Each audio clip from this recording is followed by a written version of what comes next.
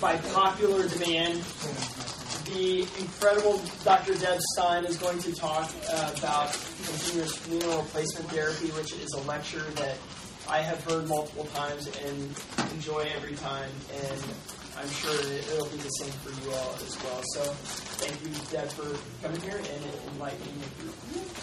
Good morning, guys, or afternoon, whatever it is. First of all, so some of you have heard most of this. So Mike and I were just talking. I apologize. When I got the invitation to speak, I didn't coordinate. So I apologize. It'll be a little redundant for some of you, but again, for those of you who don't do this every day, I think a little bit of redundancy, as Mike said, is probably a good thing. That being said, I'm also happy to discuss some more kind of advanced concepts rather than just the basics. But are people okay? Who is? I don't mind. The surgical fellows have all heard this. Who has not heard a talk on CRT? Okay, so a significant percentage of the room. Okay, so I don't feel so bad. All right, well, the rest of you will just have to suffer. Okay. One of the things about doing this, and I apologize to Paul Thurman, who normally does my song and dance with me.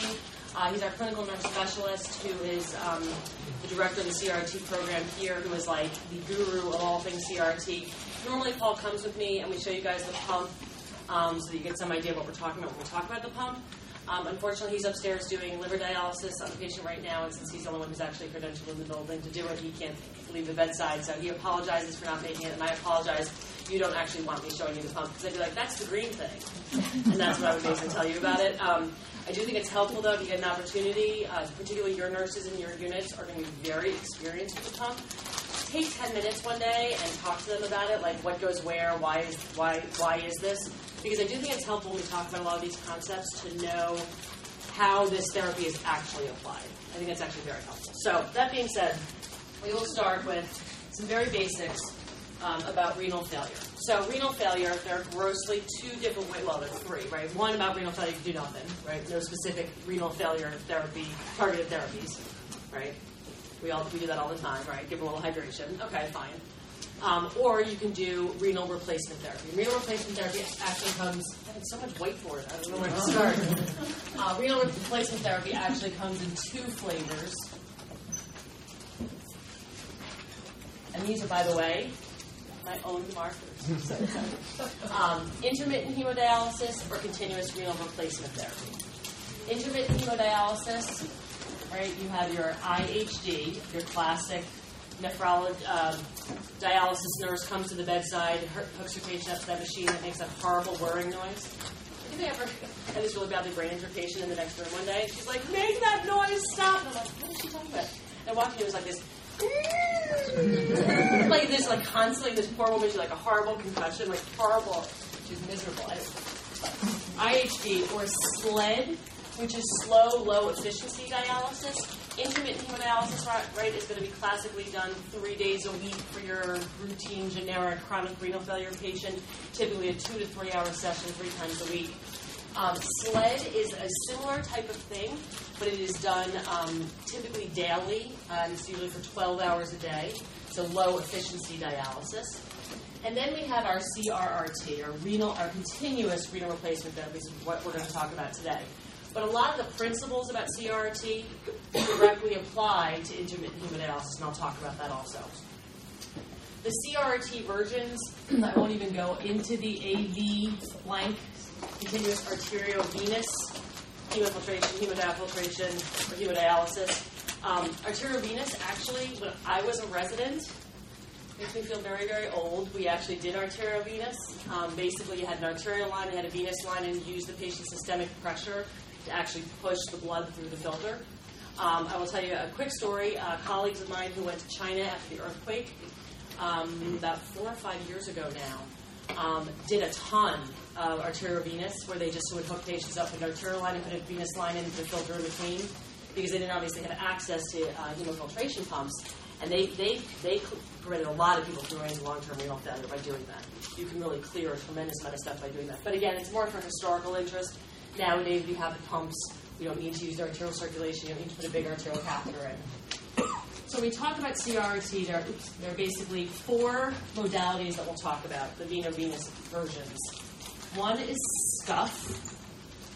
One is continuous So SCUF is slow, continuous ultrafiltration. There's CVVH, continuous veno-veno hemofiltration. There is CVVHD, continuous veno-veno hemodialysis. And then CVVHDF, continuous veno-veno hemodiafiltration. Right there, right? The vast majority of what you'll see in this institution, as well as others, is CVVH, hemofiltration. We do some stuff here, and we do nephrology primarily does some CVVHD. Cardiac surgery, I think, uses CVVHD a fair bit, but we'll talk about them. And then CVVHDF, to be honest with you, it's just these two combined. All right, and we'll talk about some of the principles behind each of these.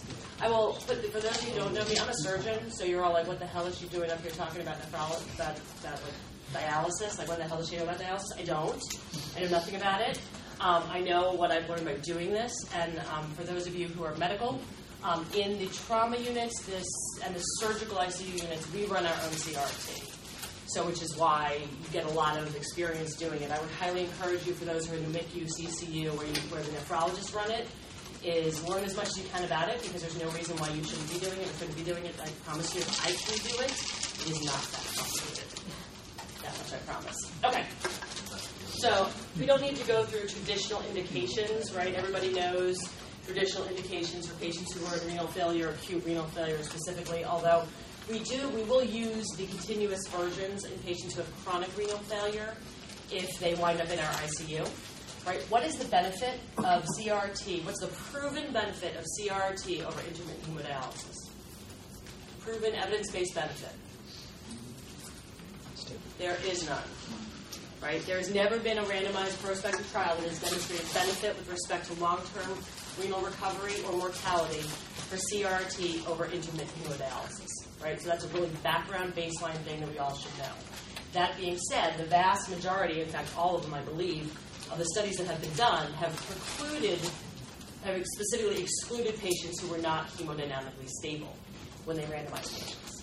Right? Because the one big problem with intermittent hemodialysis, as we all know, is hypotension, right? Because of the high blood flow rates you use. So I will freely admit, right, full disclosure, there is no study that says CRT is better than intermittent hemodialysis. But when we're in the ICU, and if any of you happen to be moderate control freaks like I am, right, I want to manage my patient's volume status. I want to make them as negative or as positive as I want. I want to manage their electrolytes. I want their sodium to be exactly what I want their sodium to be. I want their potassium to be exactly what I want their potassium to be. And you can't do that with intermittent hemodialysis. You can absolutely do that with continuous renal replacement therapy. So, that being said, again, no evidence-based study that's going to tell you this is better. But I will tell you, and if you want to use this as level 5 evidence, that in my experience, if you're managing a critically ill patient, this is markedly preferable. Because if you're managing a critically ill patient, you want to start making your patient negative. What happens when you do intermittent hemodialysis on that patient? Nephrology comes in and takes off 3 liters, right? And then what do? You give them back the 3 liters because they're now hypotensive. Right? So the next day, you're now plus 3 liters. You're net even, but now they're 3 liters positive from the next day, and then they come back again and do the same thing all over again. So again, from a practical point of view, CRT management seems to make things easier. That being said, there are some studies that look at CRT in specific patient populations. There are a couple of patient populations where CRT in a non-level 1A study way is preferable. Intermittent versions are only dialysis, a concept I'll come back to in a little bit. There are certain substances that are not cleared by dialysis. The main one that we deal with at the trauma center is rhabdo. Myoglobin is not cleared by dialysis, so you actually need a hemofiltration to clear myoglobin. The other patient population where there is data where this is preferable over this is patients who have increased intracranial pressure or are at risk of cerebral edema. Intermittent hemodialysis is known to be associated with surges in intracranial pressure. So if you have a patient who has a bad head injury, even if they're a chronic dialysis patient, those are patients who preferably should be on continuous versions. It's a slower, lower, kind of much less fluctuation in intracranial pressure. The other, obviously, patients who are hemodynamically unstable, as I already said.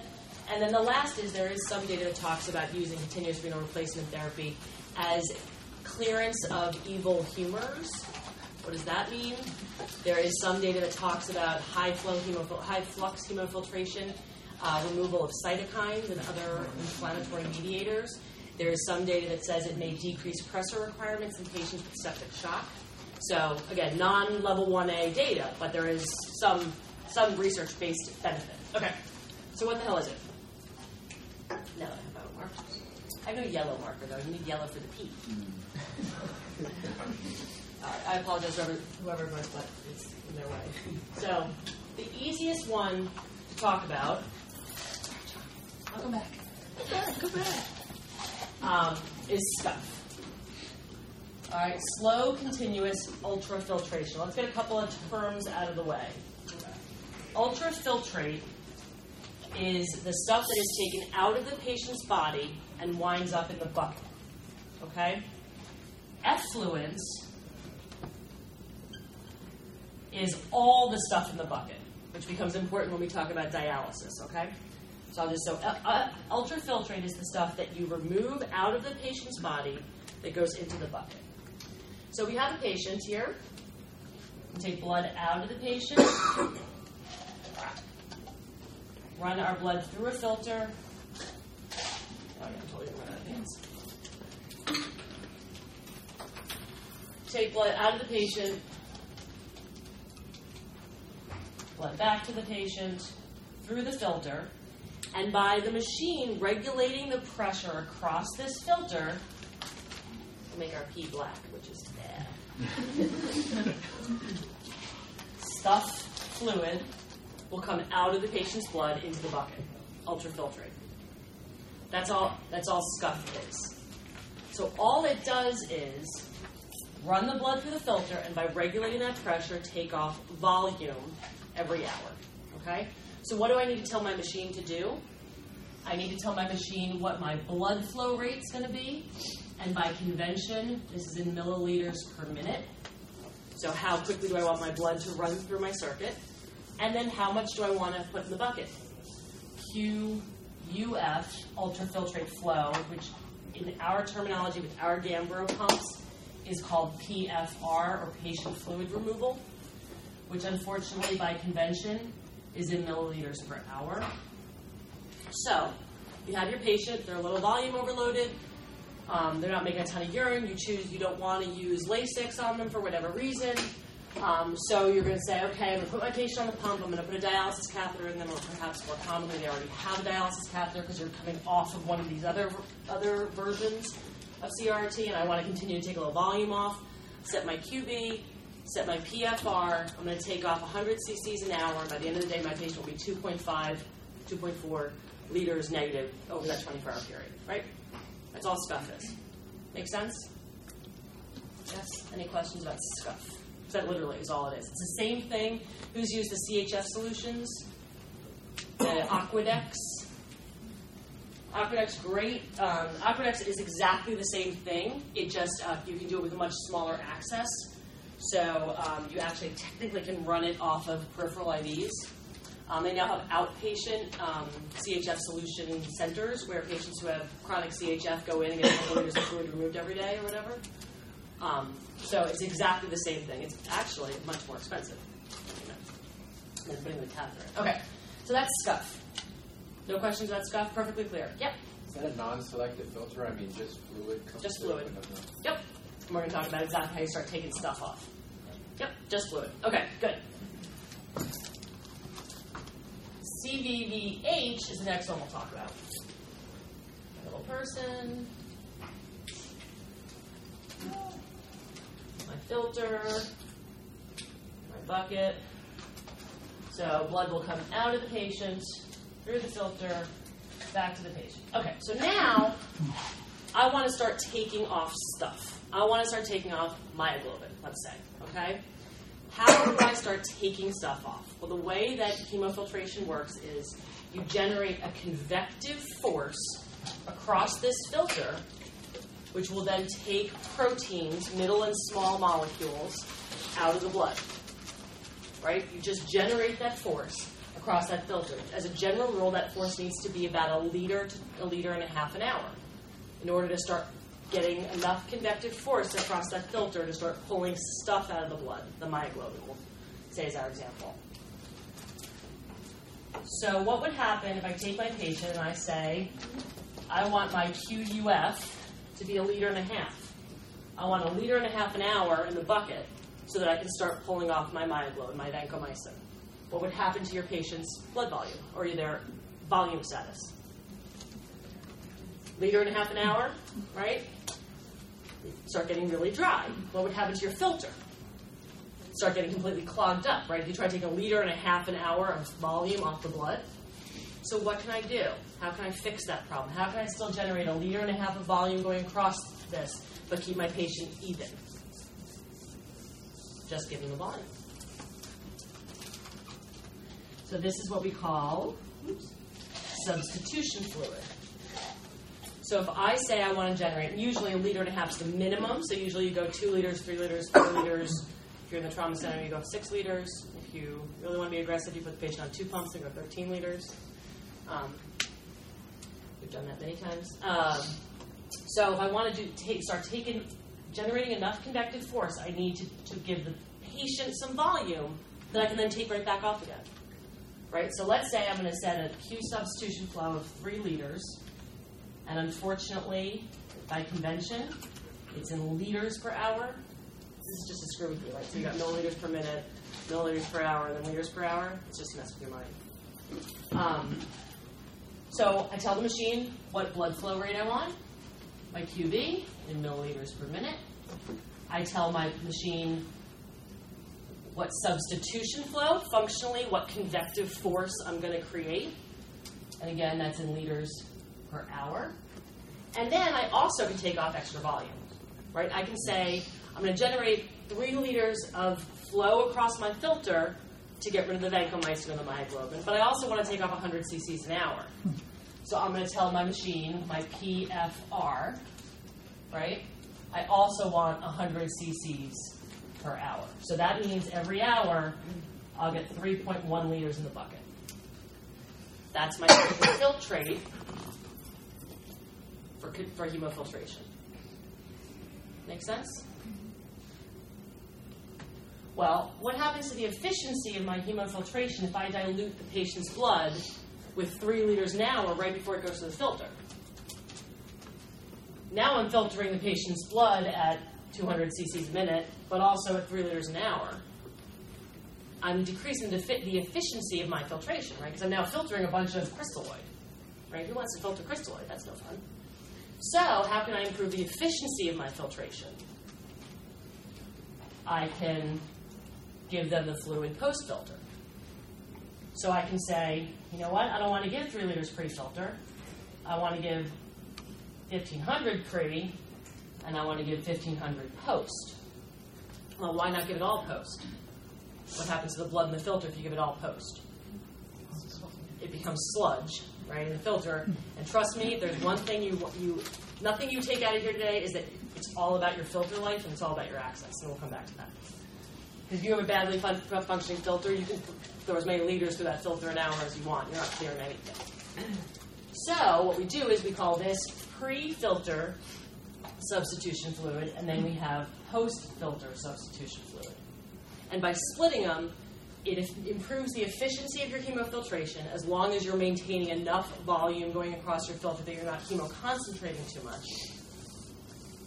And then you're directly placing this back in the patient's blood after you've already taken off the volume. Does that make sense? And I will just tell you that the Gambaro pumps that we have require some post-filter fluid. It's a function of the pump itself, where the deaeration chamber is a blood-air interface that drips it comes off the post-filter fluid. It drips a little bit of whatever fluid you're using on that blood, so you don't get clotting. So you cannot run the Gambaro pumps without some post-filter fluid. Now I will tell you, CC for CC, because your filter life is so important, pre-filter substitution fluid is actually more efficient, because you run such a risk of hemoconcentrating and losing efficiency in your filter so typically by convention, our pumps are set up 70-30. but it doesn't have to be. You can set it up any way you want. And I will tell you, well, I'll come back to this. So I can clear all sorts of stuff. I can clear protein-bound drugs with this. I can clear myoglobin. I can clear evil humors. I can clear cytokines. I can clear all sorts of stuff. Well, how the hell do I clear potassium? There are two concepts that are really important here, and one is much more important than the other. One is this concept that you'll hear about, and I mentioned it. It's called solute drag, right? Proteins and other molecules are all charged. So by a process known as solute drag, if you take a negatively charged molecule across the filter, by definition, a positively charged molecule has to go with it. So that's how you get a lot of clearance of your solutes, by something called solute drag, right? The potassiums will stick to the myoglobin or whatever it is. I'm making that up. So solute drag is one thing, but what's much more important? 3 liters of whatever fluid I choose. If I gave you 3 liters an hour of a fluid that had 10 of potassium, what would happen to your serum potassium? Right? So really how you're managing their electrolytes is you are just functionally diluting out their blood with whatever fluid you pick and making their electrolytes look like whatever fluid you're choosing. Does that make sense? So those of you who haven't,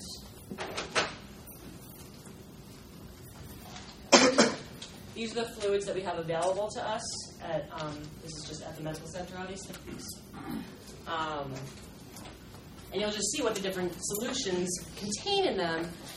And you can pick your fluid based on what you want their potassium to look like, or what you want their bicarb to look like, or what you want their, calcium's a bad example, what you want their mag to look like. And you can just pick your solution based on that. Okay, so that's how hemofiltration manages solutes. And that's how hemofiltration manages drugs. And that's how hemofiltration manages a variety of protein-bound substances in your blood that you want to then clear. Does that make sense? Questions about that? I cannot. You're all liars. People lie to me all the time. Okay, so now let's talk about continuous renal replacement, continuous veno every time. Hemofiltration, hemodialysis. I'm sorry. So hemodialysis, and this is again true for both CVVHD and for intermittent versions of hemodialysis. The way these work is by setting up a countercurrent of dialysate that goes countercurrent to the blood. So if my blood's going across this way, my dialysate, my bag of dialysate is going to go across this way.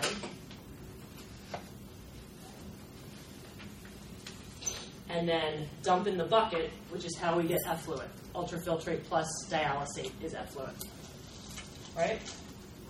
So it never actually mixes with the patient's blood. It runs countercurrent across the filter to the patient's blood. And for those of you who have heard of this before, it's the same example I'm going to use that I always use because I don't do math. Those of you who don't know me, it's actually true, I don't do math. So if I have, in this ridiculous example, a potassium of 10 in my blood, and I want to then lower my potassium to something human, and I use a 0 potassium-containing solution as my dialysate. Oops, there's a 4 in there. 6, 8. I will always be maintaining a gradient across my filter that allows potassium to equilibrate by diffusion into my dialysate. Which are my new markers? Make sense? That's how dialysis works. And that's, again, true for intermittent hemodialysis or CVVHD. It's exactly how it works. You just set up a countercurrent, and you allow the fluid to equilibrate. So whatever dialysate fluid you choose, that's where nephrology comes up with a K-bath, right? How much bicarb, how much potassium. They make it sound very fancy by using words that we don't understand. But it's really all about what types of solute they have in their dialysate, how long they're going to let it run across the membrane, so based on the flow rates. And that's how they calculate out what they want their potassium to be at the end of the day. So what do I need to tell the machine to do? Again, I still need a QB. I now need a QD, a dialysate flow rate. And then, if I choose to, I can also put in a PFR and take off 100 cc's an hour. So this will only clear solutes. Hemofiltration by its convective force clears protein, middle, and small molecules. Make sense? Crystal clear? Is there a difference between the filter and those things? Or is it still the same filter? So it's the same filter for CRT. There are different types of filters, though. And the question you're asking is a really important one. So the different types of filters have different properties. Functionally, we use the same baseline filter for both of these. But there are different filters, and there's an HF1500, and then there's a AN69 filter, a PAN10 filter. One's, I always forgot the name of the substance that it's made of. They're made of two different artificial membranes, artificial substance. One, the PAN10 filters are much more adsorptive. So there's some suggestion that if you want to do, for example, myoglobin clearance, using that type of filter, that it tends to get a lot of adsorption to the filter, and then changing your filter frequently, like every 4 or 6 hours, you'll get better clearance, because you'll get clearance where it goes in the bucket, but you'll also get clearance where it sticks to the filter. But functionally, the vast majority of filters function the same for conventional routine indications. There are also, some of the original problems with CRT was biocompatibility with the filter. So when they used to use like cellulose filters and animal, that were made out of animal matter, they used to get a lot of biocompatibility. And so you used to have patients who would actually get like functionally allergic reactions to the filter. But functionally it winds up doing the same thing. Does that make sense? Okay. Well, then we will go on to CVD-HDF. And since I already told you it's basically this plus this, all you're going to do, parentheses, is add a substitution fluid. And now all of a sudden, not only have I generated diffusive clearance from countercurrent flow of my dialysate, but convective clearance and therefore protein, middle-sized molecule clearance into my bucket. So in this, I need to set a QB, a blood flow rate. I need to set a dialysate flow rate. I need to set a substitution flow rate. And then if I want to add a little PFR on, I can do that as well. And that's all CVD-HDF is. Very rarely do it. The one main indication, so I will tell you a couple things. One is that solute clearance with CVD-HD with dialysis is much more predictable. You can basically calculate out at the end of a 6-hour period what their potassium is going to be. Because your solute manipulation with CVD-H is so much more dependent on the patient's volume of distribution, right? Because we're adding that fluid back into their volume, those buckets of crystalloid back into their blood volume. It's much less predictable. It's much less reliable. You can't go and calculate it out because the patient has a very large volume of distribution because they're very horribly volume overloaded. All this crystalloid you're adding into their blood will equilibrate with the rest of their body, right? There's no way to calculate that out. Whereas here, it's a very predictable, you can calculate per hour what their potassium is going to be. So if you want to just do solute clearance, you would use CVD-HD. The times that we use CVD-HDF, that I've used CVD-HDF, is patients, for example, who have bad rhabdo and have very high potassium, where you really want to drive their potassium down as much as you possibly can, or as reliably as you possibly can. Okay. No questions about that at all? I don't know the question. Go ahead. So how do you generate the convective thing? Is that just a function of the flow? It's a function of the flow across the filter. And that is that you just generate a lot more flow. Exactly. Yep, that's exactly it. So scuff, I'm only putting 100 cc's an hour in the bucket. Right. Hemofiltration, I'm putting 3 liters in the bucket. And it literally is a function of the flow. Because that's actually, I should not only should I tell you I'm a surgeon and I know nothing about nephrology, but I should also tell you I really barely passed physics in high school. So the concept of trying to teach convective forces to me, I'm like, I start sweating. I'm almost hot right now. That being said, literally when you talk about convection, right, your convective oven, right, the difference that you create by generating that flow is how you increase that force, right? The faster the fan spins, that's how you generate convective force. I think that's how my convective oven works. I don't know. I don't cook. So, but it makes my husband's biscuits nice and fluffy. I don't know. And those of you who don't know, I actually don't cook. I tried to stir potatoes the other day. Never again. He learned his lesson, so he cook. So it literally is just a function of the convective force. Okay, a couple really, really important concepts. Just like any other filter, right? What is it going to require? Anticoagulation, right? Because if you put any blood through a filter, it will clot the filter. And as we talked about, your filter, it's all about your filter, maintaining good, high-functioning, well-functioning filter. And I should mention there are two terms that are unfortunately used interchangeably that really shouldn't be. There's filter clogging and there's filter clotting. Filter clogging is when we were talking about the adsorptive forces. If I have a filter that's very adsorptive and a lot of stuff is sticking to my filter, that is filter clogging, where my pores are now physically clogged with molecules. Filter clotting is about my blood clotting in the filter. And they actually look different on the machine with respect to which pressure starts screaming at you. But we do need to put some anticoagulation in. So what is the most common anticoagulant we all use? Heparin, right? Risks of using heparin. So HIT, if you're in the cardiac surgery unit, apparently everybody has HIT. You never see, it's like an epidemic over there. They all have HIT. And my dear friends work over there, so I can see that. So heparin has its risks, right? HIT being the main one. And in cardiac surgery patients, obviously, there's a good reason why they're particularly paranoid about HIT. Those patients all get exposed to a large volume of heparin when they're on pump, et cetera. But heparin's the easiest one to use. What you always want to do is you always want to add your heparin. I'm just going to go back to my scuff circuit because that's the least mucked up one. You always want to add your anticoagulation as close to your access as possible so that you are anticoagulating the entire circuit as much as possible to prevent clotting.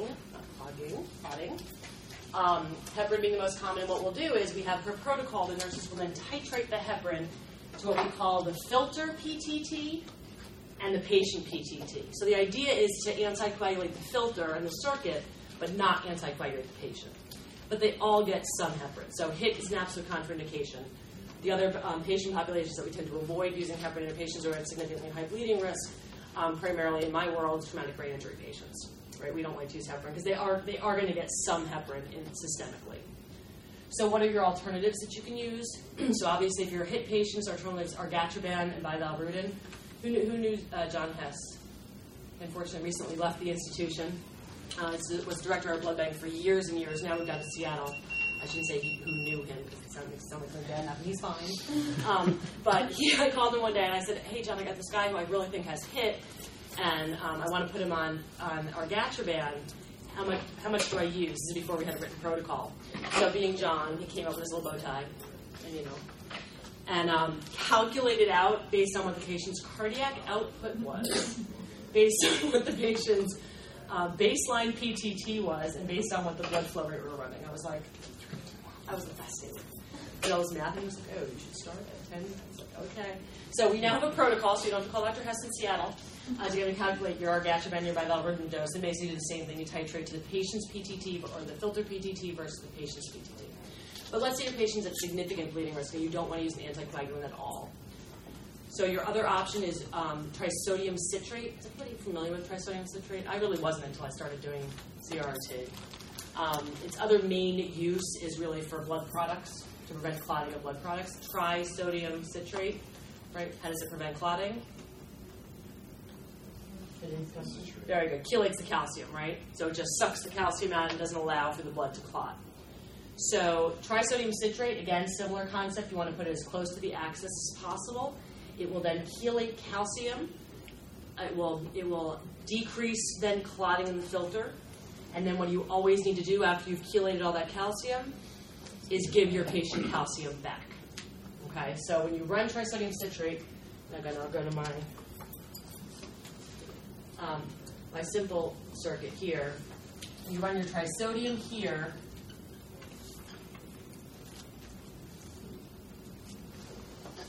And then you run your calcium here.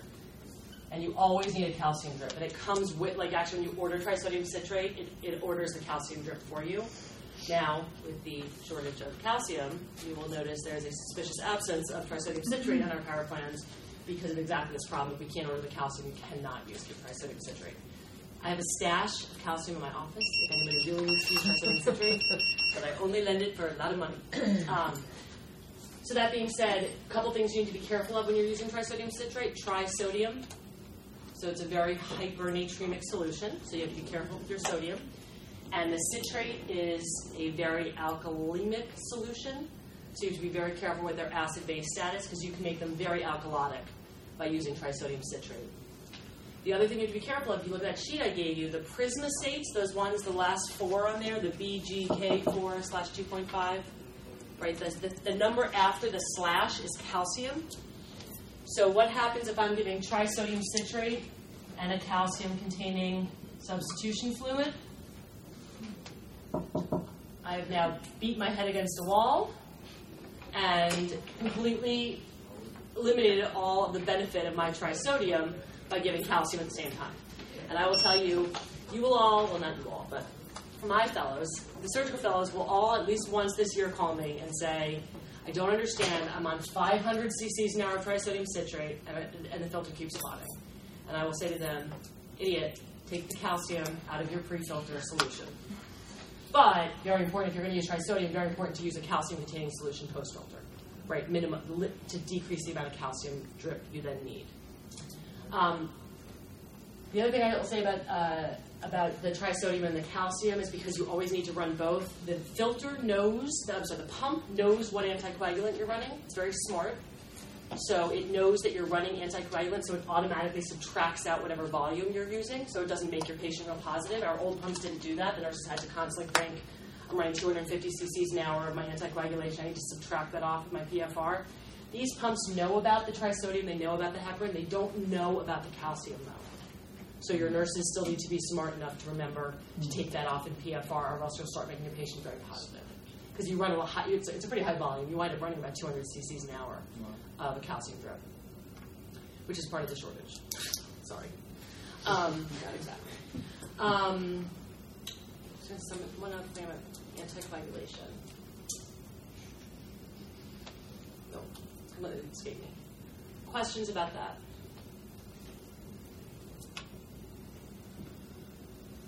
Okay, a couple of other things. So, how do I know what my QB should be, what my substitution flow should be? How do you know? How do you pick? Well, normally, if you're at the trauma center, you just pick a really high number and you go for it. It's usually what we do. If you're in the MICU or you're in someplace more reasonable than the trauma center, not the MICU, then you would actually potentially do it based on some sort of science. So the concept here is about what we call filtration fraction. Filtration fraction is the ratio of your stuff in the bucket, your QUF, to your blood flow. And you want your filtration fraction for optimal efficiency of filtration to be about 15 to 20%. And there are reasons why if you go too high or too low, it decreases the efficiency of your filtration. So if I tell you, and I'll just tell you this is just a number you have to know, an average daily dose of hemofiltration that would be equivalent to 3 times a week of hemodialysis is about 25 cc's per kilo per hour of ultrafiltrate. All right, that's just a number that just exists. So if I take a week of CRRT and a week of intermittent hemodialysis, I will get equivalent dose of urea clearance, because urea is always the molecule we talk about because it's freely clearable. So that's about 25 cc's per kilo per hour.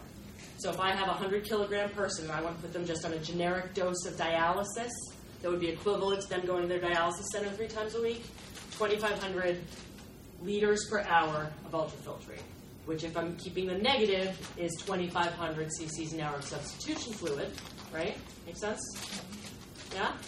And then my filtration fraction is going to be 15 to 20%, which is the ratio of my substitution flow rate, which equals my QUF if I'm not taking any volume off, right? And I want that to my blood flow rate. But remember, blood flow rate is in milliliters per minute, and your ultrafiltrate is in liters per hour, so you have to do the conversion. So I will tell you that there is a little chart that I did not bring for you guys that I already did the conversions for you. So functionally, if you're going to run about 2,500 cc's an hour of substitution fluid, or QUF, if I'm taking no volume off, then you want your blood flow to be about 200 cc's a minute. And I'll just tell you, I've already done that math. Feel free to double check. Sorry, don't know too bad. I had Excel do the math, in all fairness. So that's how you know how to start somebody. So if I just want conventional, generic dialysis. Now, why do we usually run more? Bigger, better, right? If you're going to be a bear, be a grizzly. Well, the reason being, most of our patients are not just requiring pure renal replacement therapy. Most of our patients are in septic shock. Most of our patients are, in fact, in acute renal failure, in which the ability to tolerate hyperkalemia and acidosis is much, much less than your patients who have chronic renal failure who are on dialysis. They live with potassiums of 5 point something all the time. Your acutely septic, hemodynamic, unstable patients aren't going to tolerate that, right? Patients on chronic dialysis have bicarbs of 16. They do fine, right? Your acutely ill patients aren't going to tolerate that. So you usually want a larger dose of dialysis, which is why we tend to start higher. If you wanted then if you go to the concept of clearing proteins, if you want to start clearing things like myoglobin, and you really want to clear it, the higher your flow rates, the more convective force you generate, the more clearance you'll get. So if you really want to clear somebody's myoglobin, 6 liters an hour, and 6 liters an hour isn't good enough, go to 13. So we actually just had a patient upstairs, I guess it was actually last year's class, he had a myoglobin of greater than 200,000, big, strong, muscular kid. Myoglobin of greater than 200,000, myoglobin greater than 200,000. Put a second catheter in him, ran him at 13 liters, because the pumps only go up to 6.5 liters, and cleared him in about 24, 48 hours.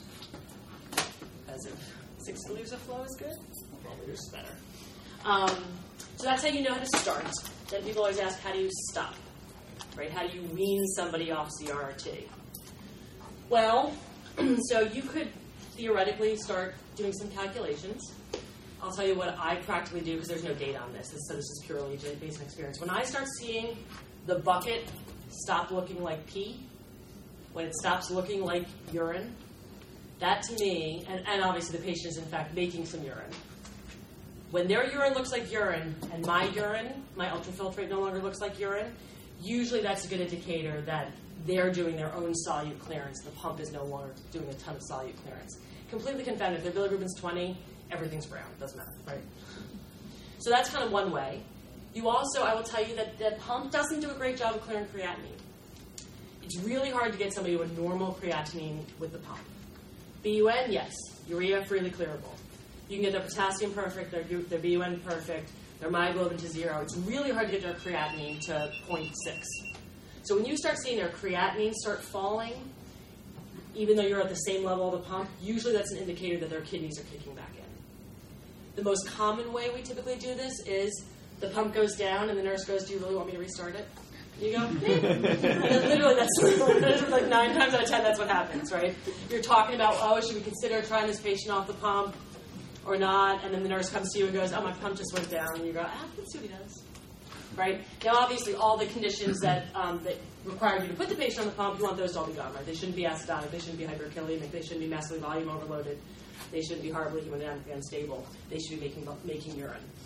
But that's basically how you wean it off. If you really want to actually wean it off, then you can just drop your substitution flow, drop your QB at the same time, right? Because if you don't, you won't maintain your filtration fraction. And if their potassium stays okay, and their bicarb stays okay, right, that means their kidneys are probably doing the work that you just took that you stopped doing. All right. Questions about that? No? How are you doing? Paul and don't worry, I can talk about that better. A couple other things. The access. There is nothing that will torment you so much. Surgical people here, when you were the transplant resident or the vascular resident, right, most torturous rotation of your entire life was when you were like the access bitch. Like you were like the dialysis access, but right? Worst 3 months of my life, right? You literally would go around just putting catheters, putting quintins in people. And then you get a call back when it didn't work. You call back when it didn't work the third time. So the access is all so important. So because if you don't have good access and you're not getting good flow, you will clot, you will clog, everything bad that possibly can happen will happen. The nurses will play with the catheters, But remember the catheters, has everybody like held a Quinton in their hands? Now, the Quinton is the brand name of what we have here. It's actually a Maricar catheter. There are a number of other brand names. Has everybody held one? They're really stiff, and they have no memory to them. So if you bend it, it's bent, and it will obstruct the lumen. So femoral access, you set the patient up, all of a sudden your catheter is now bent. Even if you lie the patient back down, you will still maintain that kink in your catheter. Subclavian access, patients are big and swollen. You try to get under their clavicle with a subclavian Quinton. Again, oftentimes we'll get a kink in it, won't get flow rates off of it. For sick patients, the traditional preferred access is always right femoral. It's the straightest shot. It goes right up into the IVC. You get the best flow off the inferior vena cava. You get the best flow off of it. That being said, if you actually want to do things like mobilize your patient, then femoral is not preferred. But if you're a really sick patient who's probably not getting out of bed that day, then right, and first of all, it's the safest as far as technical problems with placement, but obviously has long-term risks with respect to infection, just like any other central line. Your second choice, or for your not sick as crap patient, would be a right IJ. Again, it's a nice straight shot into the SVC. At the medical center, we have 6 different size catheters, because God forbid us, the transplant surgeons, and the NICU could agree. So we have 2 different lumens. So there's an 11.5 French and a 13 French. 13 French obviously being bigger. I don't even think we keep the 11.5s over at the trauma center. I was thrilled you guys put a 13 French in that liver kit. Thank you. But we had 11.5, 13 versus 13. Again, little old lady, no reason not to use an 11.5. Big, young, healthy football player kid, please put a 13 in. And then there are 3 different lengths. There's a 24 that's designed for the groin. There's a 19 that's designed for the subclavian, and there's a 16 that's designed for the IJ. Keep in mind, our transplant guys hate subclavian lines, as you guys all probably know, in patients who are going to require long-term dialysis. So we do try to avoid the subclavian position, but if you have a patient who's really sick in your ICU, you're not going to leave a femoral on them. It's one of my patients who has a collar and a trach. There's nothing grosser in the entire world than when their trach secretions are like oozing down over their lines. So I really hate IJs in this and for long-term access in these patients because they're all just gooey and gross. And then infection rates typically, although are not by any means zero, are significantly lower than with other types of central lines. The reason being you only access them for dialysis, so they're typically hooked up to a circuit continuously, and you're not constantly accessing the line to give drugs or draw blood or anything like that. So they actually they tend to last longer from an infection point of view, but not forever by any means. They're a central line that are sitting in sick patients. What concepts did I miss? Can you touch on lactate clearance? Because a lot of these folks that warrant CVVH here, we're dealing with various problems: multi-organ failure, lactic acid. Yeah, so lactic acid is a perfectly clearable molecule. So it's actually the good news and the bad news, right? So the good news is that if you have a patient who's on the pump, you can clear their lactate really, really well. The bad news is you can clear their lactate really, really well, and so you may not necessarily know when something bad's going on. That being said, it's I don't remember specifically what the seeding coefficient of lactate is. It's by no means 1, but it's pretty freely clearable. So keep in mind, I guess going back to the more basic concept, is you're manipulating a lot of stuff with your patient here. You can make your patient look on paper perfect, right? You can make their bicarb be whatever you want, their pH be whatever you want, their sodium, their potassium, but it doesn't change what still is underlying going on with the patient. I think lactate's a great example of that, right? So I can make their lactate 1, but they still may have dead gut, right? And so I think it's one of the things you have to be careful of. And when you apply any therapy, right, you're kind of a victim of your own success. Lactate's a good example of that. On the pump will clear bilirubin, will clear ammonia, and it will clear drugs by the convective force. Oh, I should mention this. So how the hell, if I spent all this time and energy telling you that dialysis only does diffusion, how the hell does dialysis clear drugs? Why do you have to redose vancomycin after your generic little old lady on dialysis gets her dialysis session? It's a mystery. Although I have a new mystery. Oh, you got smart people. Why is blood on a non-contrast head CT white? It's not white anywhere else in the body? No. Nobody knows the answer to this question. I have to tell you, I asked Dr. Shannon and Dr. Mervis, they didn't know. Is that not the craziest thing? No, some medical student asked me that. I was like, oh, I have no idea. Anyway, I'll leave you with that. What? Is it iron that comes out? Or? But iron, it's same iron in your blood in your belly. Fascinating question, isn't it? It's like, so you're all thinking about it now. You're all going, no idea. And you'll ask Shannon or some of the radiologists, but why is the window in? I didn't get the answer. One of the radiologists was because blood is clotty. Anyway, somebody asked me a question much more important. Oh, so why? We clear stuff like proteins with hemodialysis. Because remember what you're doing with your intermittent hemodialysis is you're also setting a PFR. Right? Because you asked nephrology to take off 3 liters. So in that dialysis session, just by dialing a PFR that's no longer our wussy little 100 an hour, but they're now taking off 3 liters over 2 hours, they've now been able to generate enough of a convective force to actually clear proteins and drugs. So they actually are doing some convection. But it's only a function of how quickly what they're dialing in for what, I don't know what they call the PFR. What I would call the dialysis equivalent of PFR. So, that is an age-old question that you will not have to ponder. Yes. You can also touch on temperature regulation. So thank you. Yeah, so there are a couple of things about the pump that are kind of somewhat unique. Number one, I should just mention, at any one time on our Gambro pumps, they only have 150 cc's of blood outside their body. So if you lose a circuit, it's not like an ECMO circuit where they have 800 and something cc's of blood outside their body. They only have 150 cc's of blood outside their body, so losing a circuit is not the end of the world. The other thing is because they have a lot of blood, or a moderate amount of blood outside their body that is now running through the atmosphere, patients who are on CRT, they typically don't get hypothermic, but they all get this nice, normal, consistent temperature where they won't spike fevers. Now, we have blood warmers that you can warm the blood, because if not, they will get somewhat hypothermic and stay hypothermic. But it absolutely will keep your patient from spiking a fever. And what we actually do for protocol patients who are on the pump is do cultures every 3 days. And if you see your patient spike to like 38.4 while on the pump, that is a serious, serious fever. But that being said, you can also take advantage of that. We actually have it written into our post-cardiac arrest hypothermia protocol. We actually have CRT. You can actually cool a patient pretty effectively using CRT. Same thing, you can also help to warm a patient who is profoundly hypothermic by using a blood warmer and CRT. Obviously, ECMO is like the ultimate way to do that, right? Put them on bypass.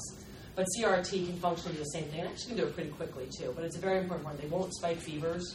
And there's actually some discussion about the reason they might not spike fevers if they're on really high rates is not just purely mechanical, but that you may be clearing some of the cytokines, the TNF and the IL-1 that promote fever. You're actually clearing some of that, and that may be part of the reason why they tend not to spike fevers. But typically when we're rounding, they'll tell me, oh, Tmax was 38.5, and I'll say, was that on the pump or off the pump? And the nurse will usually go, oh, no, he was off the pump. Okay, then fine.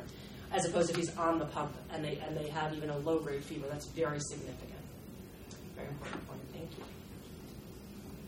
I think one more thing, when somebody is, depending on the frequency of the filters clogging, somebody can be off the pump more than they're on the pump. So looking at the numbers may not reflect actually the ideal dose of CRT that you want to deliver.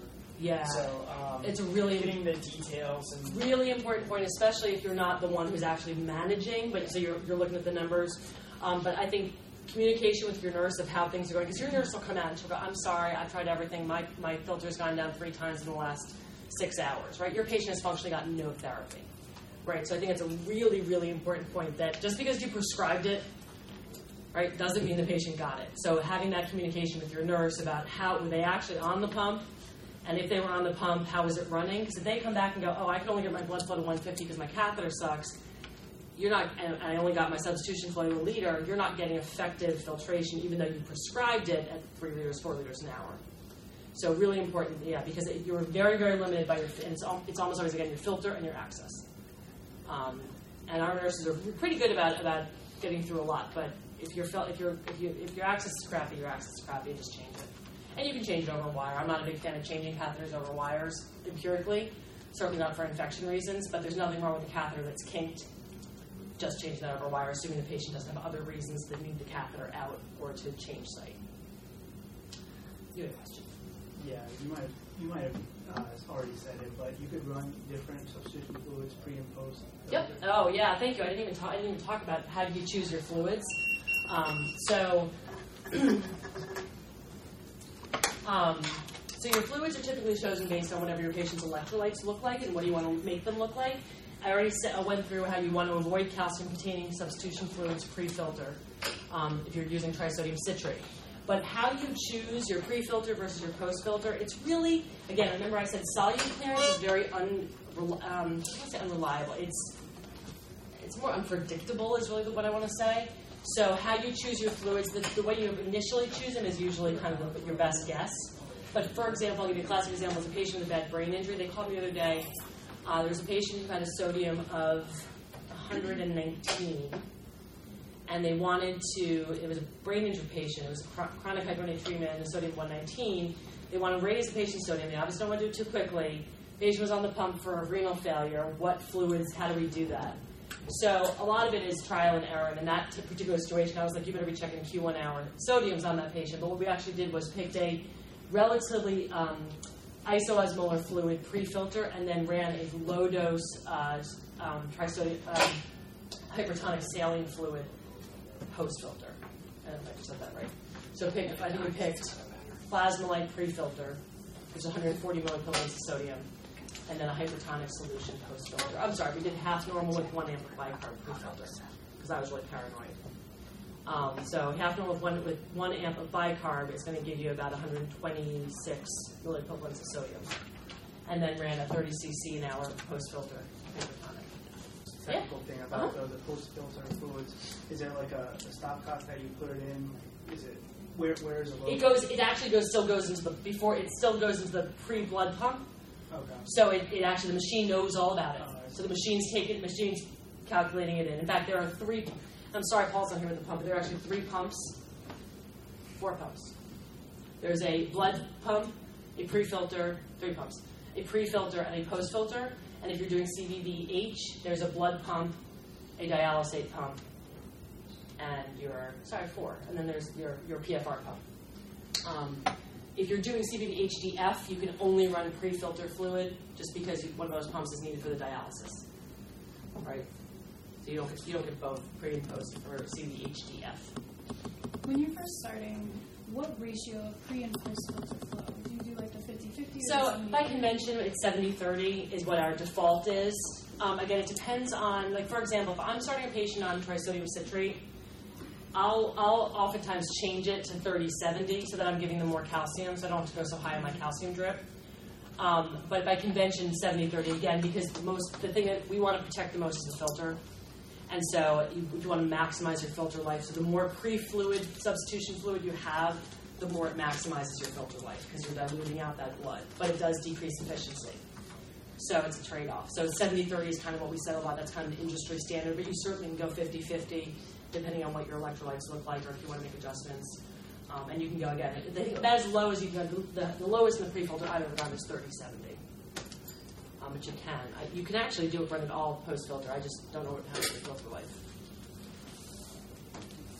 So, all right. One more thing, 2 things. I think just the reassessment of your electrolytes, your fluid status, a constant reassessment is necessary. In the same way you can't say somebody should get X amount of fluid for resuscitation. It's how do they respond, and constantly. And the point about that is we do per protocol Q6 labs.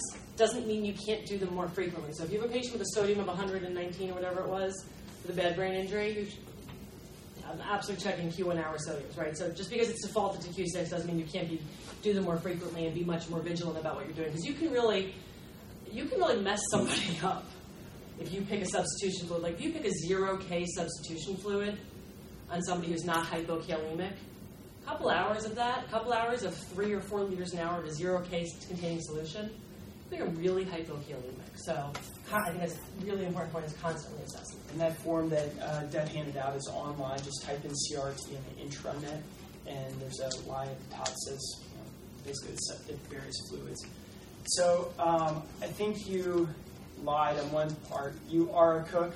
The ICU is your kitchen. I've seen you work adjusting the substitution flows. I like third-degree burns. I thought that Parker was going to debrief me the other night. Yeah, I'm going to get a little baby back. We're going to do a flap, actually. No, so thank you, Dad. This is really appreciate it. My pleasure. I also mention that if you guys do have specific questions about a patient or something, people call me all the time. I'm really happy to answer those questions anytime, especially if nephrology students and you don't understand. And I will tell you, we have a new nephrologist whose name completely escapes me. The young woman, Chandra, yes, who has a lot of interest in hemofiltration. Unfortunately, when Mara Dinitz left, went in maternity, she had a lot of interest. Then we went through a lag period where they weren't. It was hard to get them to get engaged. She's really wonderful, and she has a huge amount of experience. She came from, I think, Jefferson, where they do a ton of hemofiltration. But please feel free if you have a question. I'm always available. So.